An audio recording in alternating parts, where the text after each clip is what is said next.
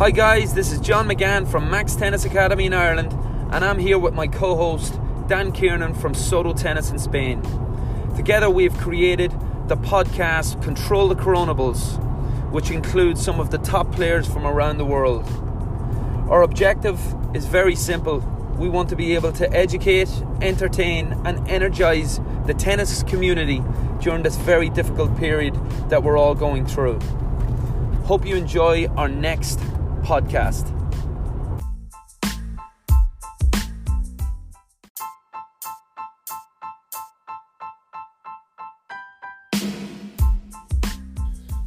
Welcome to episode 11 of Control the Coronables. This is with Ali Collins.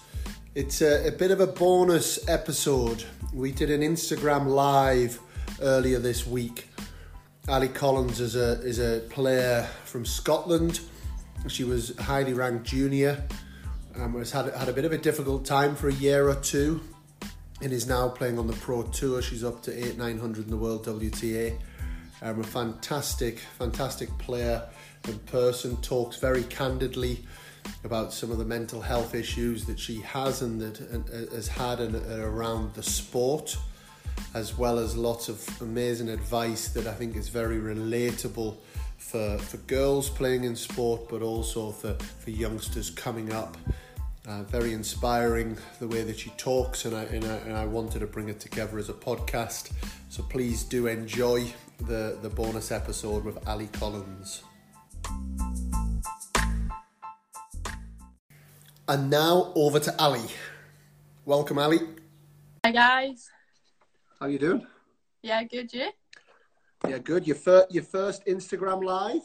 Yeah, first Insta live. Just getting used to what I'm doing. Just turning the volume up now.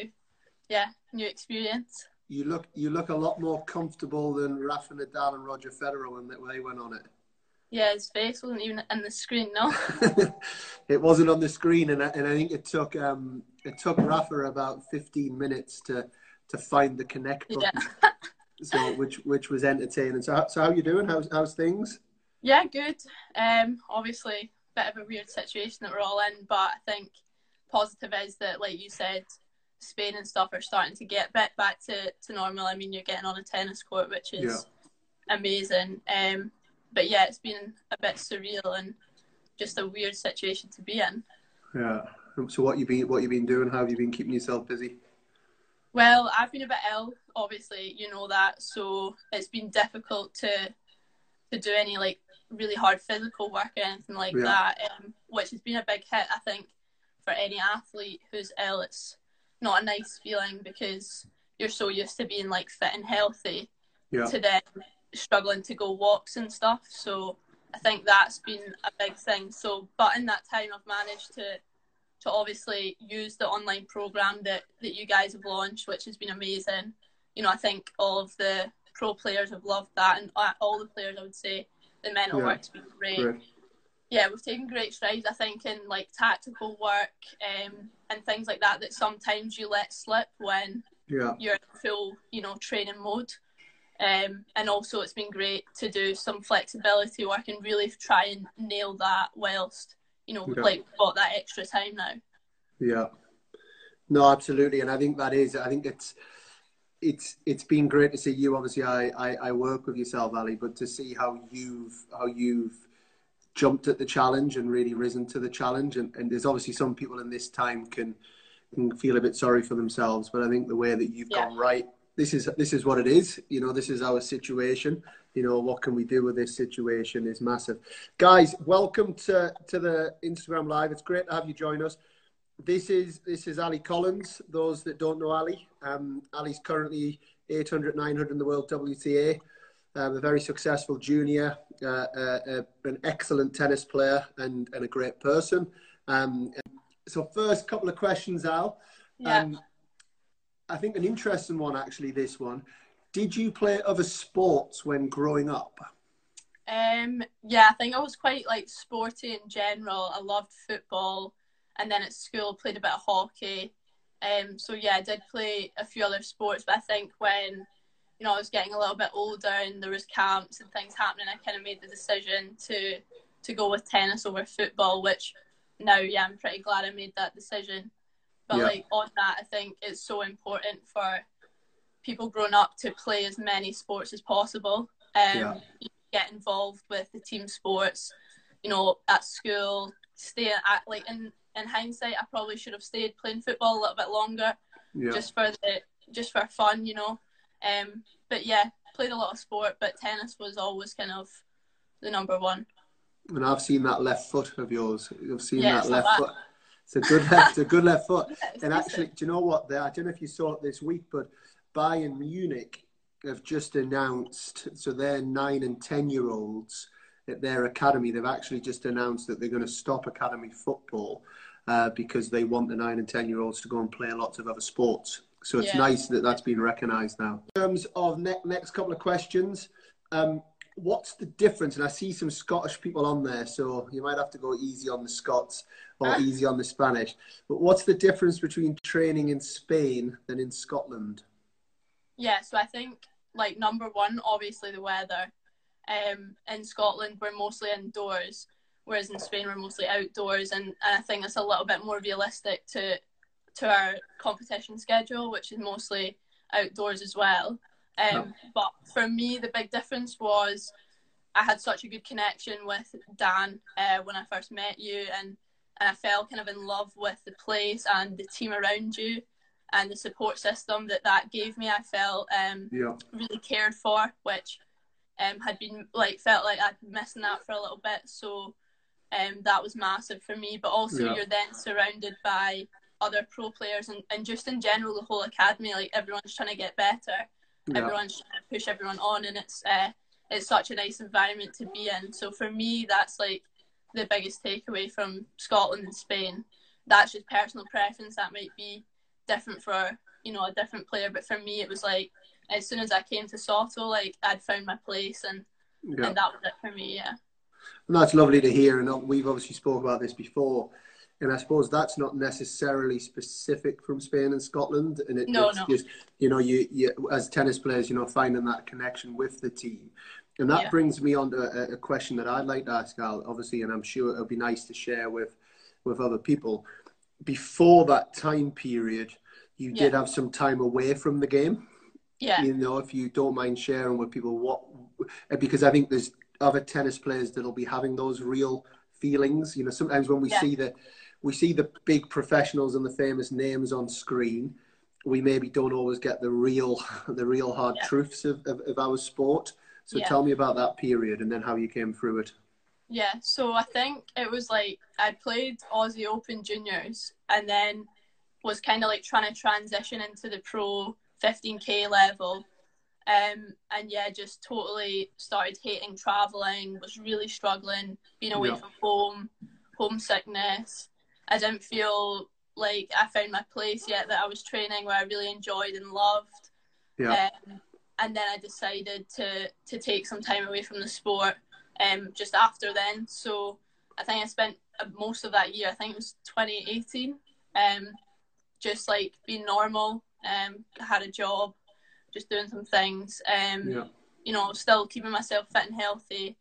But yeah, I took some time away from the sport just to reevaluate what I was doing and find my focus again, which thankfully I did. But I think it tied in with being at Soto, because that was like a place that I went to see soon after that. And as soon as I fell in love with like you guys there and the environment, that kind of brought my passion back a little bit.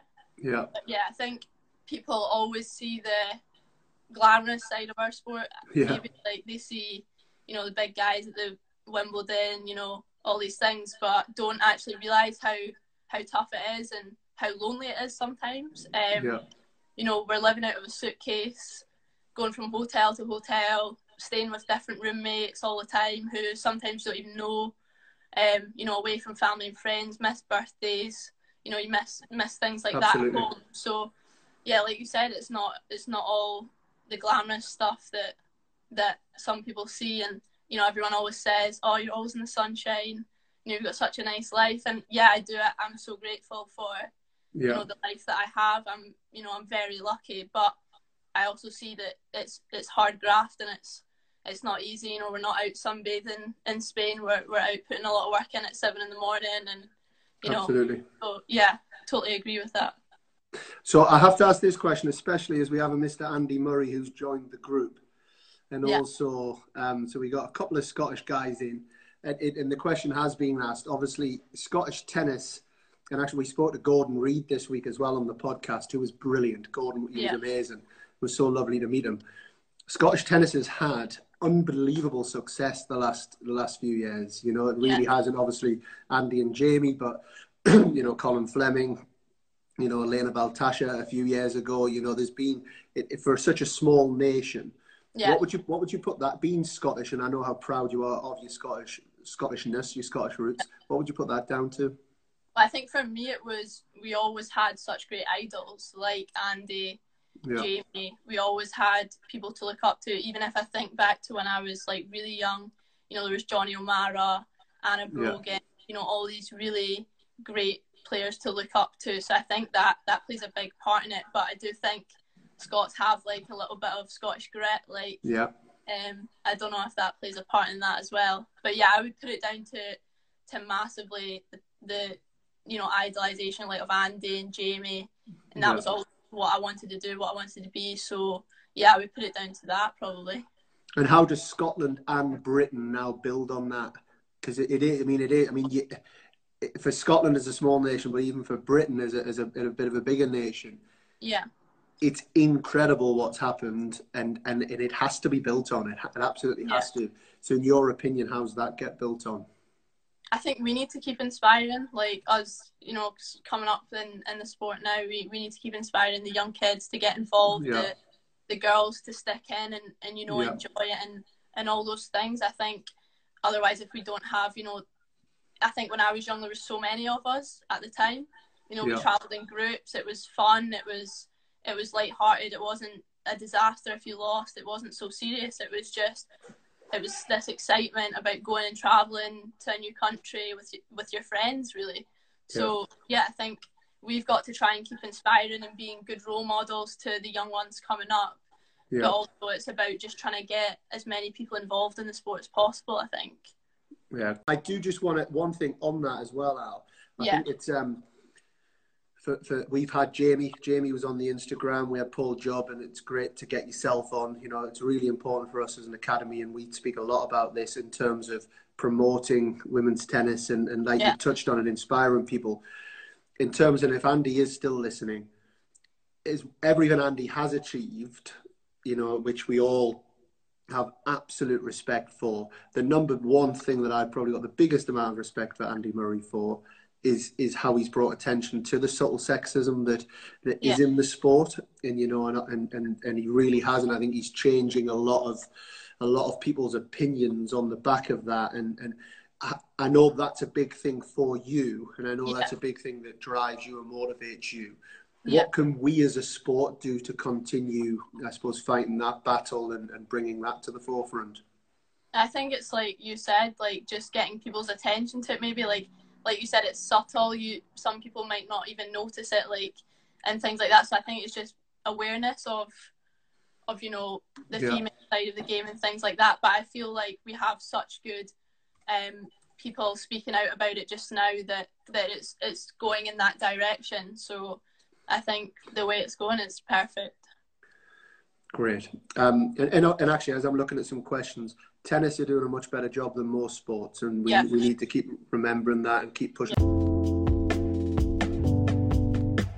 Enjoying it. What age did you start playing tennis?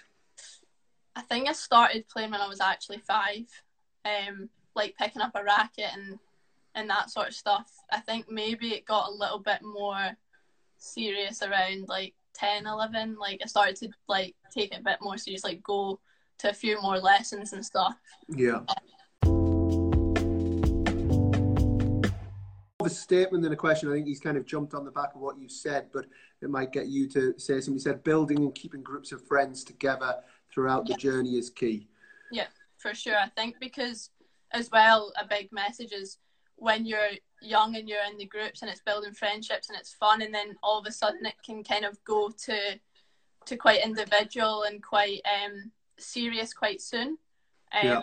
So I felt like when I was around like 15, I moved to Florida, and it kind of went really quite serious, like quite quickly. Yeah. And I feel like, yeah, it's just building on keeping those friendships and trying to travel in groups and yeah, be, you know, you're still young, you try and be normal as well, and not, Yeah. you know, go straight into the, you know, now a professional player, because at 15 and stuff, you've so much to learn and, you know, so much time as well. So Absolutely. And I think that's why this has worked. I think that's yeah. why, you know, I remember you coming in and, you know, one of the first things I'll always do as a coach is say, you know, what is it that you want and what are your expectations? And I remember you saying, and it was so lovely to hear, you said, I really want to travel in groups and I'd Yeah. love to. And I'm quite used to actually some place coming in and saying, I want to travel one-on-one, you know, because there is quite that in tennis, you know, and that was so lovely to hear. And I think that's something that's worked really, really well. You work and bounce off that really well.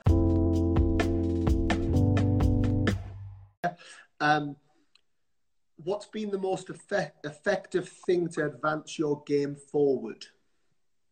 I think for me the biggest thing was having a good team around you, you know, and having good, you know, players around you as well. I think that's so important, to surround yourself in a good environment with players who have similar ambitions and drives, which is massive at Soto. You know, I'm surrounded by, you know, all the pro players there that are aiming for the same thing as me. So I think that's really important, to surround yourself with positive people. But also then, you know, you've got Mike and Luke at Soto as well. The fitness is massive. So Yeah, I think just having a good solid team around you is so important.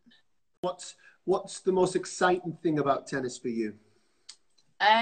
Most exciting thing, I think for me at the time, the most exciting events were normally ones at home.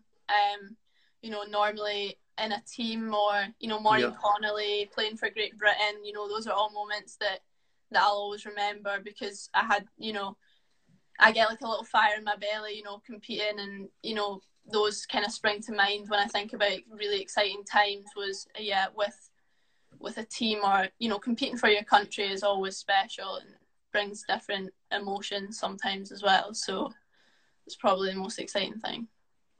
And again, especially for younger girls that are listening, who's your favourite player, and who, and not just favourite player, but who do you aspire to play like? Who do you think are some of the girls that excite you on the tour right now? So I think what we've touched on a lot was Ashley Barty. Just because I think she really excites me, because we have some similarities in our game. We're slightly different. We like to slice, you know, come forward, really comfortable at the net, few drop shots, you know, things like that. So obviously me watching her, that excites me, because that's how I aspire to play in the future. So yeah, people like Ash Barty, Jabeur, you know, those sorts of girls are more the players that I would watch. I think majority of the girls do play, you know, a similar game style, which can be quite, you know, heavy baseline, you know, really solid from the back, you know, can have some big weapons and stuff. But yeah, that doesn't excite me as much to watch, because it's not how I play tennis. So I think it's important to have a few players that you either look up to or that have similar game styles, because then you can start to sort of visualize how you want to play in the future as well. And just to touch on one thing you said there, Al, so play a little bit different, but why? Do you know what I mean? What, like, it doesn't. Do you think that maybe is us as coaches, maybe us as coaches' fault, that we almost try and tie everyone with the same brush, and girls play that way and boys play that way? Because I know one of the things I love about working with you is the exciting game style that you have, and the variations. You know, so I guess my question is, does that have to be different in the girls' game? I don't think it should be different. I know for sure that came so naturally to me, because when I was young, I was surrounded by coaches who wanted to develop those skills, and I remember sessions being so fun, and working on slices, we're working on drop shots, you know. we were trying to do, you know, it was different stuff that we did. So I think that is massive. And if you don't develop those skills from a young age, then obviously it's more difficult as you're getting older. Of course, you can still develop volleys and things like that. But I think it comes so naturally to me because I've been doing it, you know, since I started playing tennis.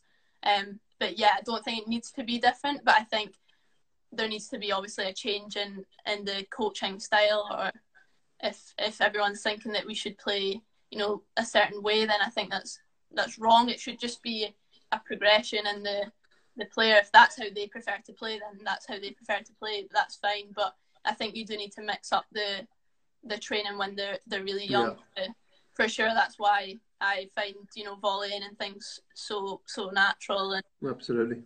Yeah, I was brought up kind of doing all those things. And I'd like to say a big thank you to all those coaches. Yeah, they make my job a lot easier now. Yeah. You know, that's for sure. We've got Kay. What is something you use in every match that a Soto tennis coach has taught you?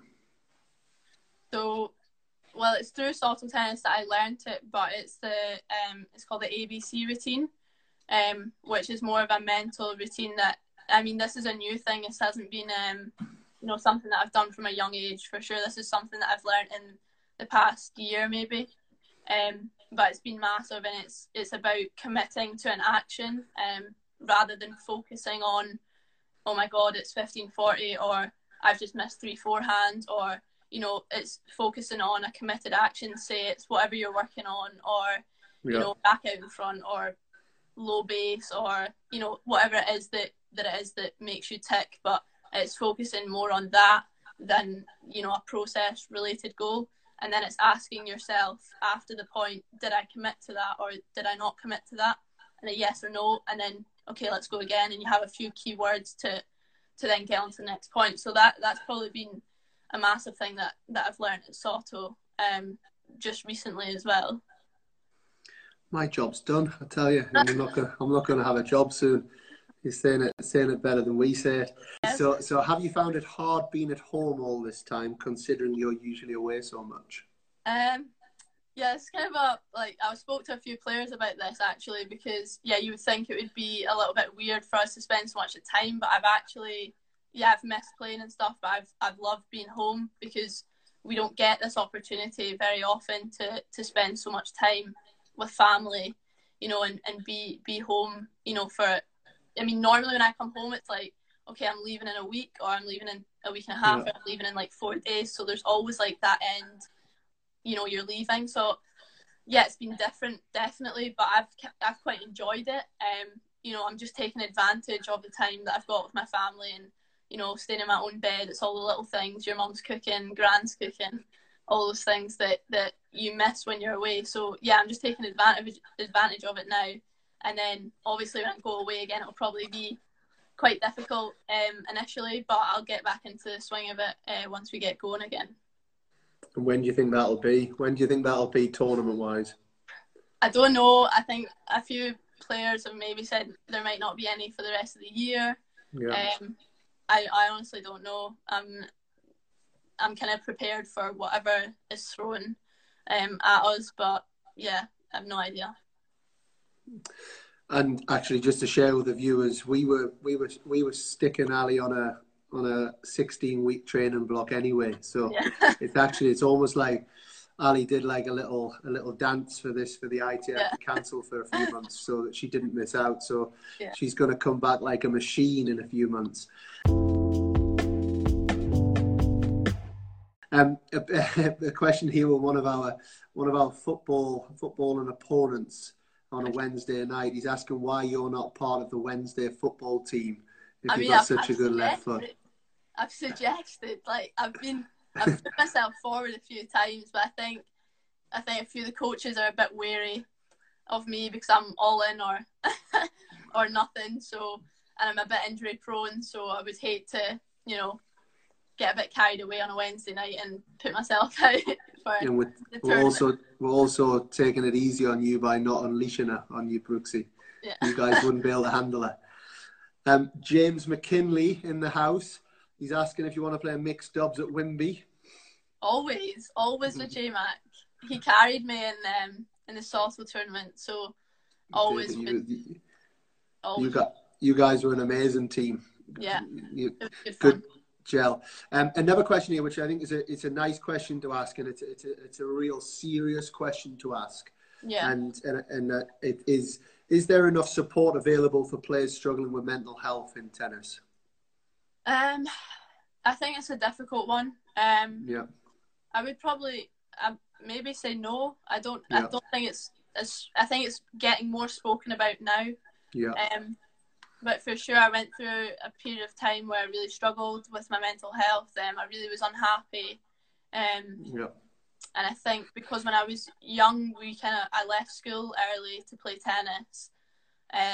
So I didn't feel like I had a backup. So it was a bit of a panic for me when I wanted to take a bit of time off. Like, oh my God, if tennis doesn't work out, what can I do? So I think it's so important to have good people around you and be open with them. So I think I've learned that definitely over the years, that holding stuff in is not the best way, and you've got to be open with your parents, or if it's your siblings, or coach, or whoever it is, but just try and be as open as you can, because ultimately you can't be helped if you don't speak out and say what it is that you're feeling. So yeah, I would say I don't know if it's a bit of a grey area. I don't know if there's a lot of support there. I'm not really too sure, but I think ultimately, if you have good people around you, you can 100% get through it, and speaking out about it is definitely the way forward. I think on that one, Al, as well, and I would say we know each other really well now, a couple of years in, but it does take time. It takes time for that relationship to build as a coach and to player. Yeah. For me as a coach, I would never, I guess, force those questions on a player. The players have to talk about things when they feel comfortable to talk about things. And secondly, you're very fortunate to have an amazing network behind you in terms of your family. You're very close to your brother. There is a lot of players out there that don't have that natural support network. And for me, I would say then no, there isn't, because actually what we're relying on in the sport is just that natural support system to be in place. And for I've been around a lot of mental health over the years and dealt with a lot of players and coaches and situations that maybe 5-6 years ago I would never have been able to deal with, whereas now maybe I'm a little bit better equipped to at least be able to understand it and be able to then point in the right direction. Far from an expert. Whereas when I think about how many tennis coaches have had that experience and do know that, then probably not that many as well. So it is something that more and more, and I have to shout out, I don't know if he's listening to this, but Joe Dixon, who has just set up a company called Support for Sport. And that's what that's all about, and we're partners with them at the academy, and it is that it's to have an outlet, it's to be able to be able to talk to experts, to have those possibilities, because people need it. We all need it to a degree, and some people will need it more than others. So I think it's an important subject, and I'm pleased that question came up. So thank you for the question, because it's an important topic to be talked about. Really good, Al. Let me see. So we got here. So has tennis coaching for kids changed since you were younger, Ali? Me as a golfer and a coach, it's changed massively. And if it has, do you think it's helped grow the game? I would say I think it has changed a little bit. From what I remember, like I said, being a kid, it was all about fun, friends, developing new skills. It was just fun. Like, it's literally all I remember was games, bobsleigh. It was great fun. We always had a bobsleigh. What a game! What a game bobsleigh is! Oh my goodness! So yeah, I think now maybe it becomes a little bit too serious too soon, is what I would say. I think I see sometimes young players like 2 cross 1 line, and I'm that's a great drill for sure, and it it's going to help them improve. But I just think ultimately this journey is so long, and it's a tough journey. It's really really difficult. And the longer that you can enjoy it and, keep loving the sport and keep it lighthearted and fun. I think the longer you can do that, the better for the kids. I just think sometimes it can be a little bit too serious too soon now, from what I've seen. Absolutely, I'd go with that. Absolutely. Why do you think that is?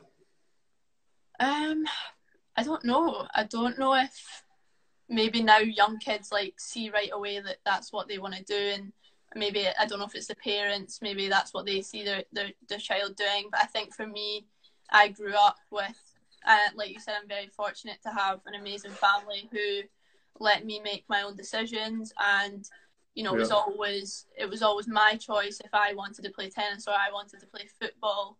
And I think ultimately that is why I'm still playing tennis as well, because if it's not your choice and you're being pushed into something constantly, eventually you will just burn out, because you've got to do what you love and what you want to do. So I think that was big for me as well. I've always had supportive parents who have never pushed me to do anything. Have just let me do my own thing and always supported me. So very lucky.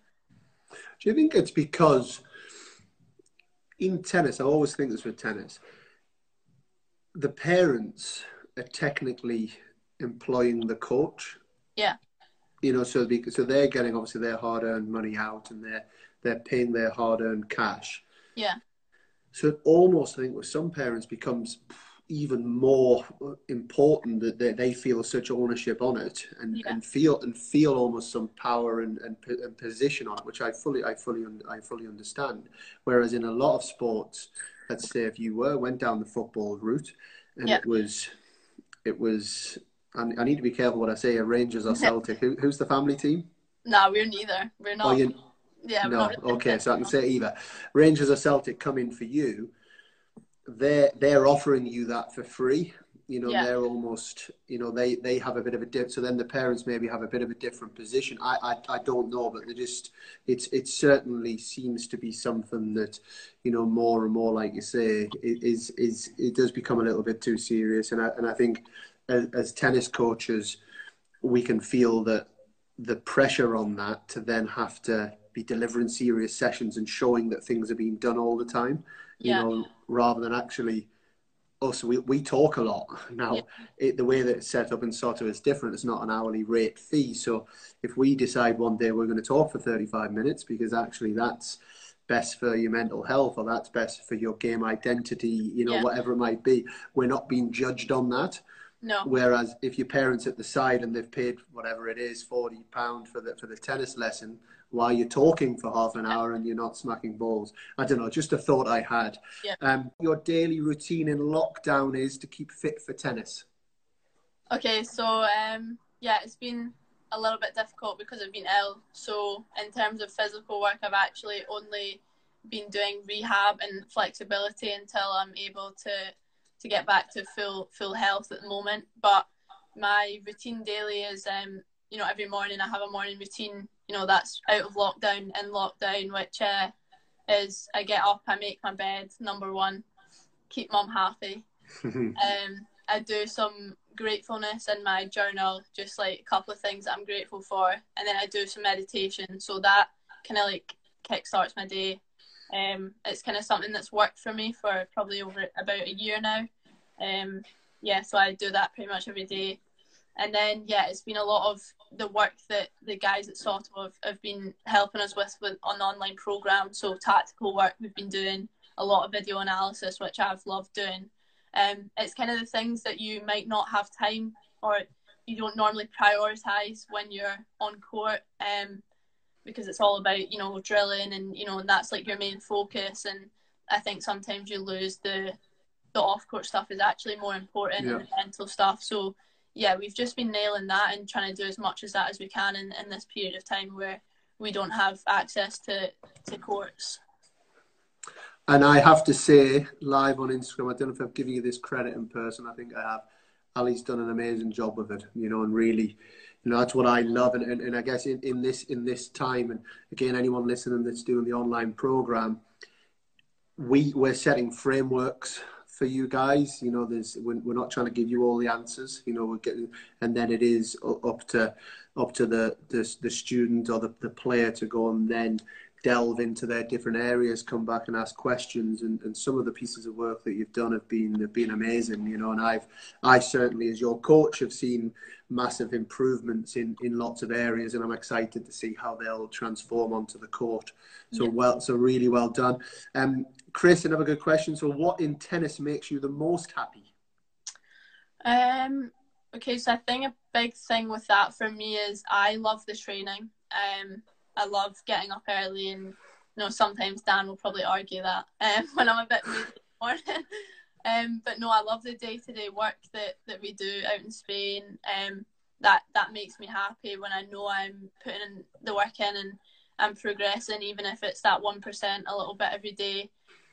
So that kind of drives me almost, just knowing that, you know, my end goal is just to be the best version of myself and become the best player that I can become. So, you know, that's ultimately my goal. So by putting the work in every day, that makes me happy, and I think that's definitely one of the biggest things that makes me happy. But I also do, you know, have huge happiness when I'm on court competing, and I'm in that. I don't know if anyone's seen me play much, but a lot of people might know me for being a bit of a dogfight. Like, I love the battle. You know, those are the matches that I remember, and that, you know, that they do give me happy memories, you know, and those are the nicest ones, when you can just totally, you're having a dogfight with a girl and you come through a 3-hour, you know, marathon or whatever it is. You know, those are the moments that I'll always remember. And note to self, when watching Ali Collins in a dogfight, don't pick the corner where the sun is coming down directly on you. I've been stuck in that corner, and once the match starts with players, you don't want to move, take your seat and move, and I'm just like stuck with like just sun just belting on me for like 3.5 hours. But all worth it. How do you think players' mental approach to matches will change after COVID? Do you think there'll be more clarity on strategy and more taking of their opportunities? I think it's a really good question, really interesting question. Well, I think from my point of view, definitely would have a clearer, you know, more clarification on my game style, and how I want to play on court. I think as well, I've watched so much tennis over the past few weeks as well, and it's just, it's constantly, you know, taking in what the pros are doing and watching, you know, that level up from you, and you know, being inspired. And I think for sure when players come back from this, if they've taken advantage of the opportunity and done the work, then definitely they'll get on court with a clearer mindset. And, you know, I think it's just a big thing for me was game style, you know, knowing your game style and knowing what you do well and knowing your strengths. And that's been the biggest thing for me. Talk a lot about control the controllables at the academy. So what do we do how do we define a controllable? Asked, and I guess if you listen to Ali speaking in the last 35 minutes, she's pretty much talked about it. You know, it's, you know, everything that she's talked about have been things that are in her control. You know, those things that are out of our control, the results, how well we play, the weather, you know, all of these outside factors absolutely can influence how we feel when we're on the court. But if we can live by the rules of actually we're going to control what we can control, okay, we can be aware of how we feel, we can accept how we feel, but then we can then put our attention back on something that is a controllable. You know, so can you give us some examples of controllables that you might put your mind to, either pre-match or in a match? Well, I think a big thing that I always try to control is my nutrition. I try to eat really well. I don't want that to be a factor as to why I've lost a match. If I've ate a McDonald's 2 days before, I would definitely, that's just my personality. I would, if I lost a match, be, oh, well, it could have been that McDonald's, you know. So nutrition is a big one for me. I think sleep, obviously, that's never been an issue for me either. But, you know, you've got to get enough sleep to be ready. Those are just basic things. But then you can look into, you know, have you done your visualization before the match? You know, have you warmed up properly? All those things are in your control. And ultimately, if you do lose the match and you've done all those, you know, things in your control, then maybe they were just too good in the day, or, you know, you didn't put your game on how you wanted to play that day, or whatever it is. But I think it's peace of mind for me, for sure. If I've done all those things, at least I can be you know, happy that I've put everything in beforehand, and then you just leave it out there on the court and then you see what happens. And what about on court? What about you? You're now in the heat of the battle. Yeah. You're dealing with some nerves, you're dealing with some frustrations, dealing with some difficulties. What's controllable at that in that moment that you can get your mind on? Well, I think the biggest thing I actually learned was, because the first thing that pops in my mind is like, oh, control your emotions. But I think being at Soto, I've learned that you're never going to get rid of those emotions. They're always going to be there. So it's actually learning to deal with having those emotions and still being able to try and play some of your best tennis in the big moments, which is incredibly difficult. You know, don't get me wrong, it's really, really hard to do, but, you know, I'm learning that, you know, I think I was growing up and it was always, you know, you need to learn to control your emotions, you need to learn to control your, you know, your frustration, because I was a wee bit mad when I was younger.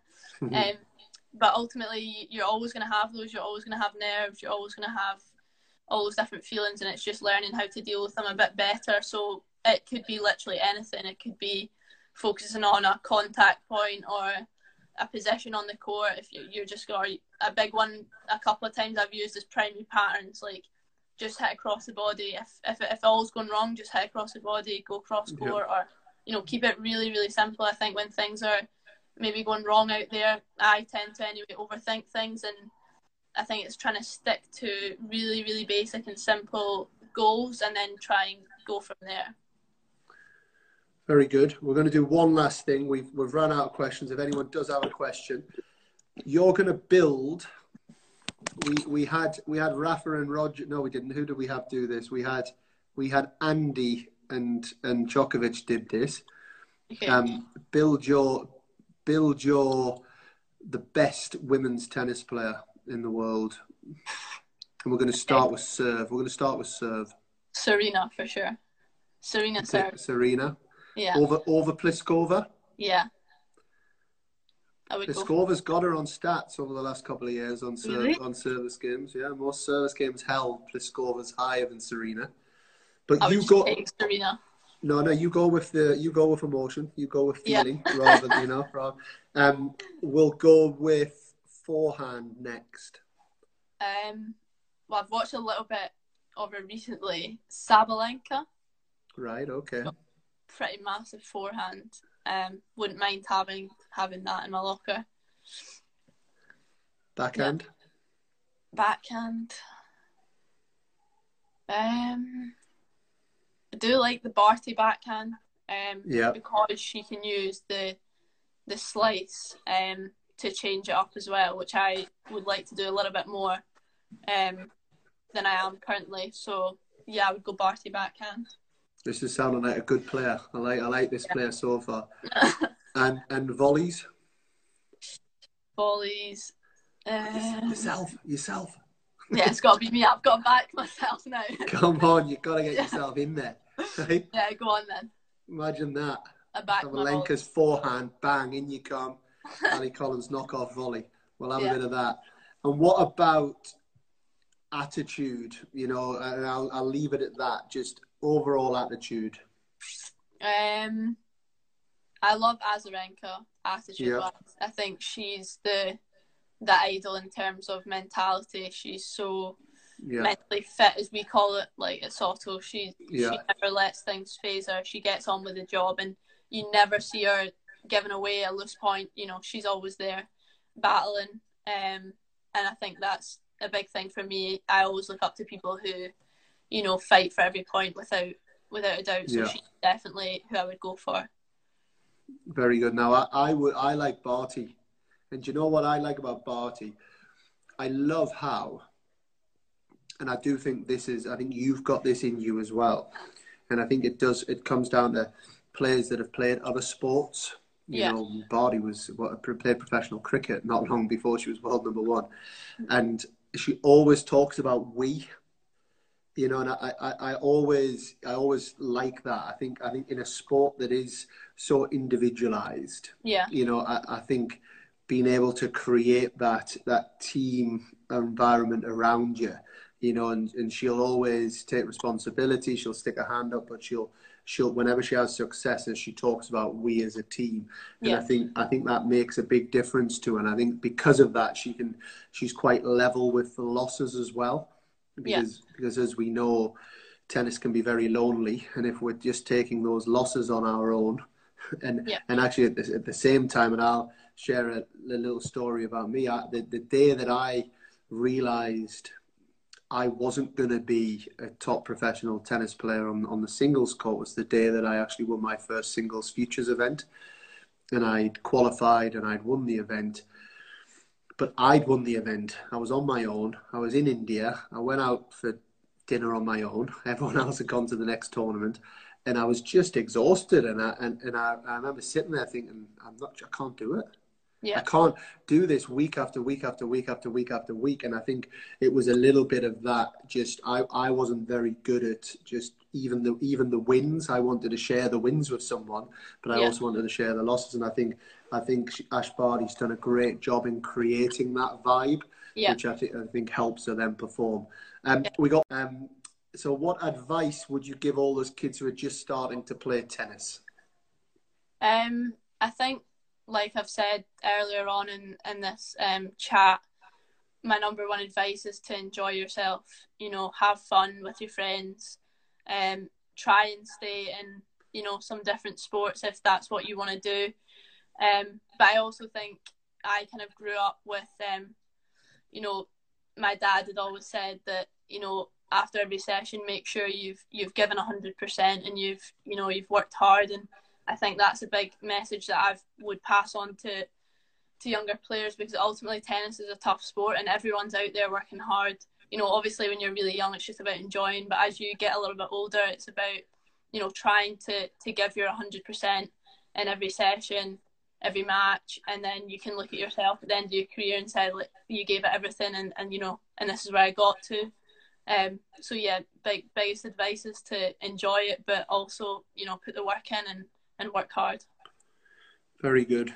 Well, Al, it's been you've spoken incredibly well. I'm sure everyone that's listened, there's been some lovely comments. So thank you for everyone that's listened, and hopefully people will get a chance to listen back to this as well. You know, keep working hard, keep doing what you're doing. You know, to anybody listening as well, anybody that wants more information on the online program, you'll see that our flyers and posters are up on social media. But please do reach out to us. There's lots of opportunities for all levels of players, and also coaches that want to get involved to help their players as well. So, but a big thank you for you. You take care of yourself. Yeah, keep working hard, and I'm sure we'll catch up again tomorrow.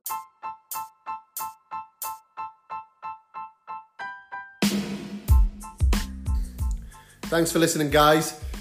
And a big thank you to Ali, who I believe articulated herself extremely well. Got some wonderful learnings in there from someone who's doing it. You know, she's 19, 20 years old. She's trying to make her way on the tour. And it's real, guys. You know, these stories are real in the world of tennis. And sometimes we see the stories that come across from your Nadals, your Williamses, your top end players, and we forget about some of the dark sides of the game, but also the bright sides of the game at that level, and how close you are to being a top professional tennis player, yet how far away it feels at times. I hope you can take a lot from that podcast, and as ever, keep sharing, liking. We're now on all platforms, so please subscribe and keep getting the word out for these fantastic messages. We feel very thankful and lucky to be able to be talking to these amazing athletes and different people in our sport, and showing what a great vehicle tennis is in all forms of life. I'm Dan Kiernan, my co-host John McGann. Thank you.